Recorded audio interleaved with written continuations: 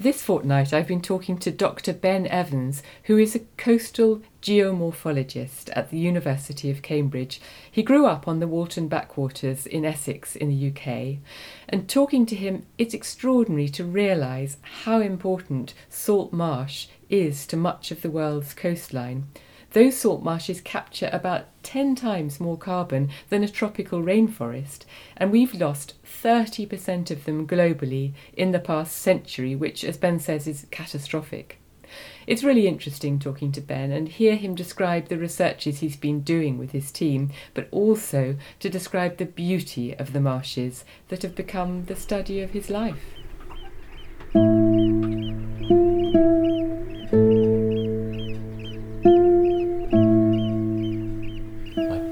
Moved down to Essex when I was 3, I think, down to a little cottage right next to the head of this tidal inlet, an old barge quay. It's a very intricate environment. It's this composition of land and then seawall and then this wetland area that's sometimes water, sometimes it's dry, and then these creeks and channels. And the geometry of the whole thing is so complex and diverse that if you're creeping around at low tide, you can feel like you're going through a very narrow sort of corridor and round tight corners and stuff, or if it's high tide, then you've just got this plain of water in front of you and no sign that there's any sort of complexity underneath it. Some people would describe it as bleak, and when you say to people, I grew up not effectively on a salt marsh, adjacent to, lots of people I think to sort of descriptions like the start of Great Expectations or something, which is quite a sort of foreboding, misty kind of, not a welcoming or a beautiful environment in any sense. I don't think it's in any way foreboding or sinister in the way that people's imaginations might cast it. Anyone who's been lucky enough to grow up with a sense of landscape around them feels an immense attachment to that landscape. For me, the beauty of the environment is about the light and the plants.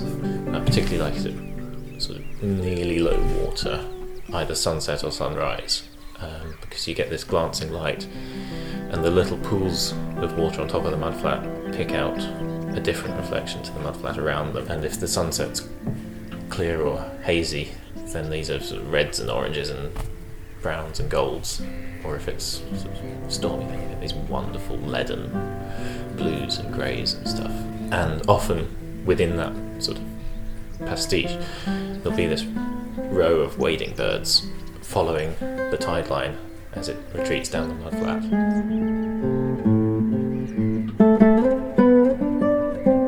In winter, marshes can be quite monochrome because lots of the plants die back or are senescent through the winter.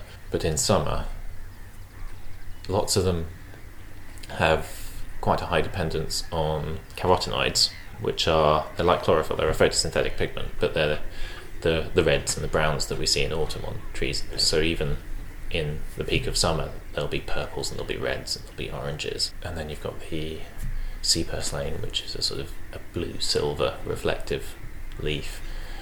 And on top of it all, when the sea lavender's out, sort of bright, striking purples. Yeah, it creates a really, really beautiful sward of colour. Often when I describe what I do, I'll couch it as I'm interested in where mud is now and why, and where it might be in the future. So what I work on is trying to understand the forces that might move mud around, whether that's erode it from a position it's already in, transport it, or deposit it in a new location. And I find the salt marsh systems in particular fascinating because there are such strong linkages between the biology, so the plants and the animals that live in the environment, and the form that landscape takes. and then the external controls of tides, waves, wind, temperature. All those factors come together in a way that it's just full of feedback loops, and those loops function over so many different timescales. Some might be instantaneous, some might have an effect decades down the line. All our work is aimed at improving the ability of society and policy to incorporate these environments in its thinking in terms of climate change mitigation, coastal protection.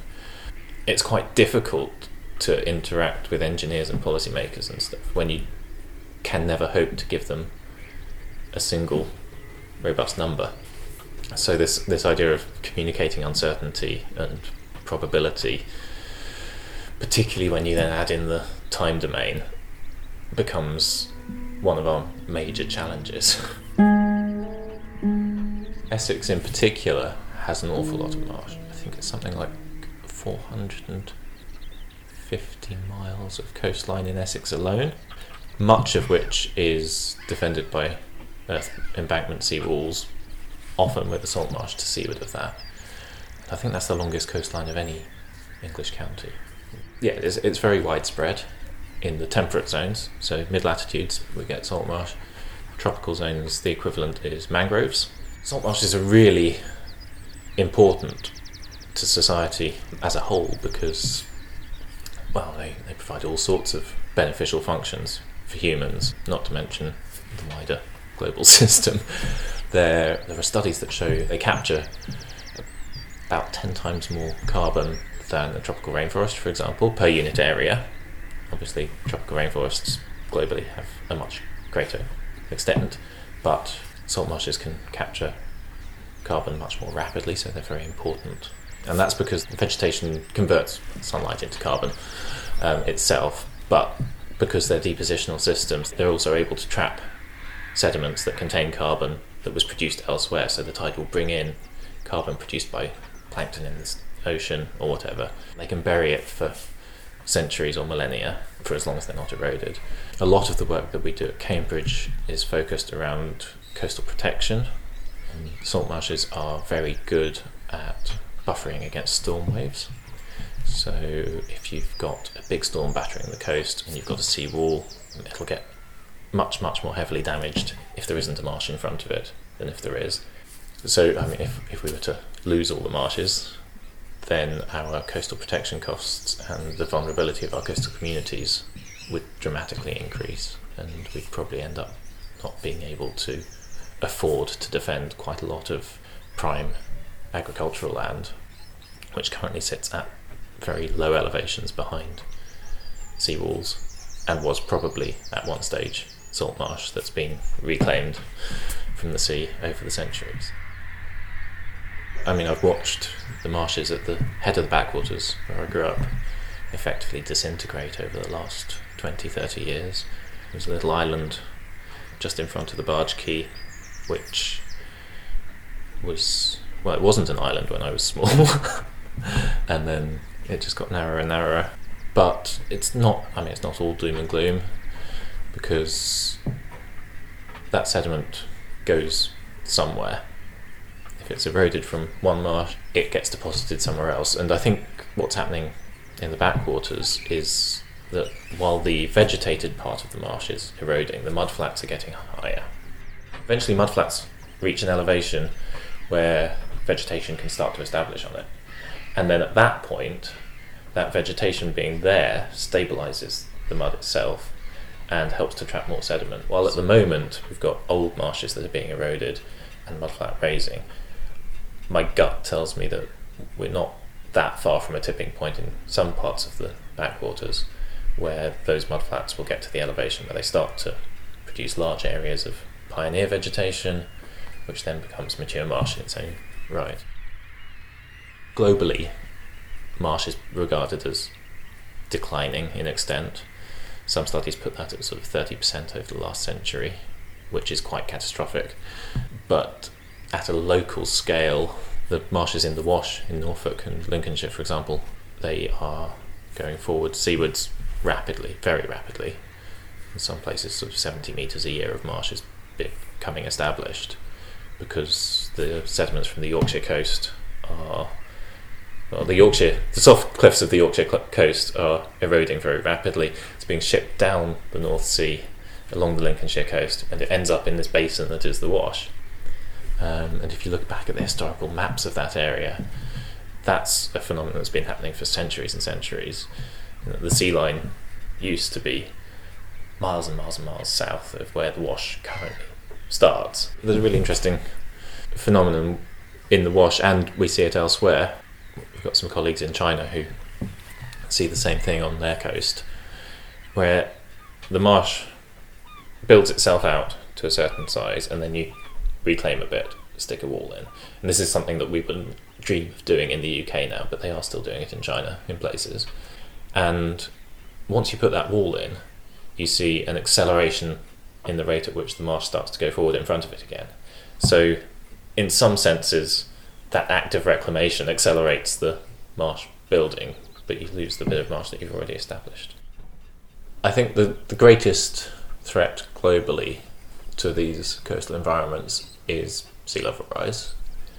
And interestingly, these systems are very, very good at keeping up with increases in sea level rise, because the more water you get over the marsh, the more sediment it deposits on the marsh, and it tends to keep up as long as your sediment supply is adequate.